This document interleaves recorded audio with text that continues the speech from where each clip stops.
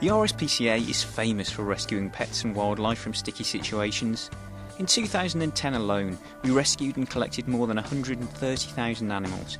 But did you know the RSPCA also has teams of specially trained inspectors who can carry out rope rescues to save livestock and pets that become stranded on hazardous cliff faces and perilous mountain ledges? Yeah, we can get it up to this ledge, Rowan. Wait, hold. You alright? 1, 2, 3, go! Okay, hold. RSPCA Inspector Richard Abbott has carried out more than 100 such rescues during his career, and he's also responsible for training other officers in rope rescue techniques. I joined Richard on his patch in West Wales to find out more about life, often quite literally, on the edge with an RSPCA rescue team. As I say, I'm an RSPCA inspector, so I do a variety of jobs within the RSPCA, my main one being investigation of cruelty.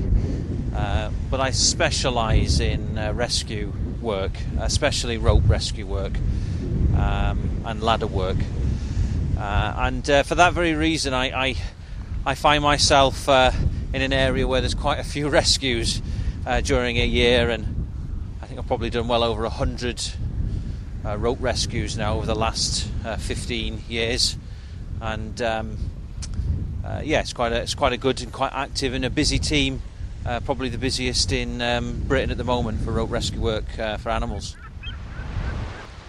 We have about 10 to 15 rope rescues a year, and the majority of those would be livestock, would be sheep, cattle, and sometimes horses that have fallen off cliffs. And we work in two separate areas realistically. We work on the coastline here in West Wales and also in some of the inland quarries in South Wales near the valleys where there are sheep grazing those areas. But definitely sheep probably take the majority of the calls, and sometimes it'll just be one sheep on a ledge stuck, and other times it'll be 4, 5 or 6 stuck on a ledge. When RSPCA rescue teams are called into action, they often find themselves tackling challenging terrain previously untouched by humans. Each individual rescue has to be carefully planned to ensure both the animal and inspectors remain unscathed. Logistically, every rescue throws in the odd spanner, but the bigger the ledge, the more the animal will move. And we have to bear in mind now, this is livestock. They're not normally used to human contact, so as a result, we find ourselves having to chase the sheep to be able to catch them. On a small ledge, they've got less room to move. They're easier for us to catch, and they're less likely to get stressed and jump. On a big ledge, they're able to move around and they get stressed out more adrenaline kicks into their system, and they're more likely then to take risks and try and jump. Right, time's coming your way.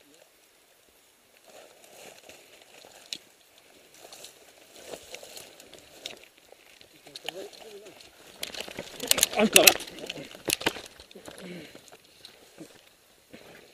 That's it. Well done, Simon.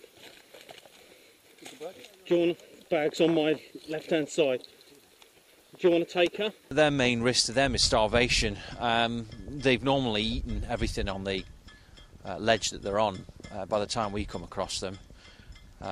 So starvation is their main thing, and obviously if they try and jump when we're trying to rescue them, it's the injury from the fall.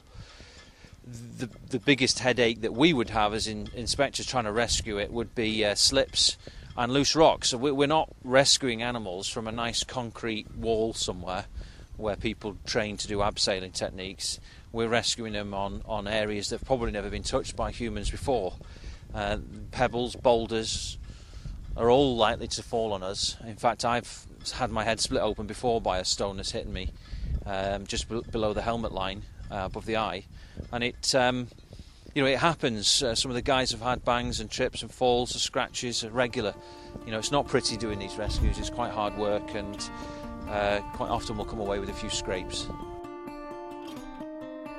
Like most things, the changing seasons can bring different challenges for the RSPCA rope rescue teams, who've started to spot some familiar trends with the nature of their call-outs. We tend to find, certainly here in Wales, and I can imagine it must be the same in Cornwall, that during the late autumn and winter we will get the majority of our calls as sheep are moved off the mountains in North and Mid Wales and brought down to the coastal land in Pembrokeshire to graze the cliff tops. Obviously the weather is warmer, which is why the farmers have moved them down, but you've also got a Pembrokeshire coastal path that runs the whole length of the coastal area of Pembrokeshire, and this brings in an awful lot of walkers who will spot sheep when they do get stuck, and therefore the call goes via the Coast Guard and then to us 9 times out of 10. And it isn't just sheep that the RSPCA rope rescue teams are called out to save. We've had dogs off cliffs, we've had dogs down ravines.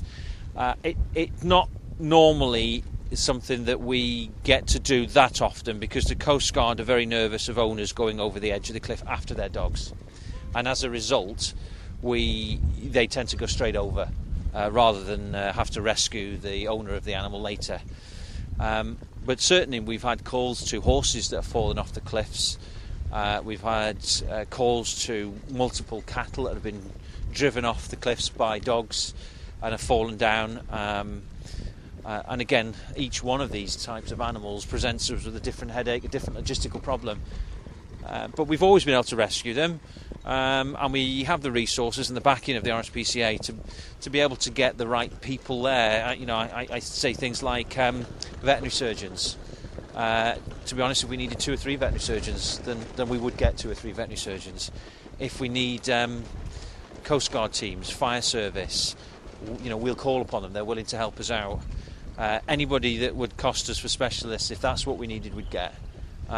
So it's a great support to know that we've got the RSPCA behind us to be able to push the teams forward and to be able to get these animals out of these situations. I don't think there's anything you couldn't throw at us that we couldn't deal with. Rope rescues, like those carried out by Richard and his colleagues, are not quick jobs though. Changing weather conditions, tricky locations and practical considerations mean it can be several days before an animal can be reached.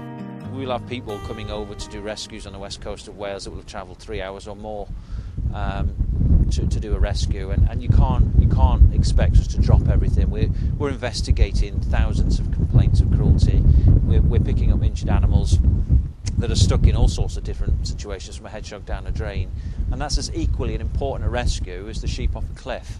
It's an equal amount of danger as that sheep off a cliff. And there just isn't enough of us to be able to do everything. So we're not an emergency service. We have an emergency line so that the public can get hold of us and we can get the information. But just being a little patient with us. We're not in this job to leave animals in situations of danger. We want to help out. We want to get stuck in. But at times there are other pressures that prevent us from getting there as quick as we would like.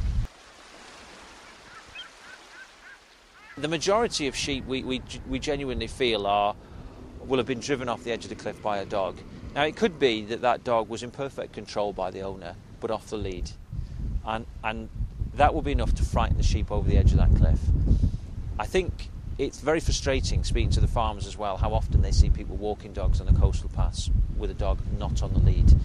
And I think the most important message I would get to people is get your dog on a lead, keep it under control, especially when there are sheep around. And if you do see something that's stuck on a cliff ledge, speak to the farmer if you know where the farmer is, or if in doubt, ring the Coast Guard or the RSPCA. Despite the efforts of the RSPCA's rope rescue teams, they are often met with mixed reactions from members of the public.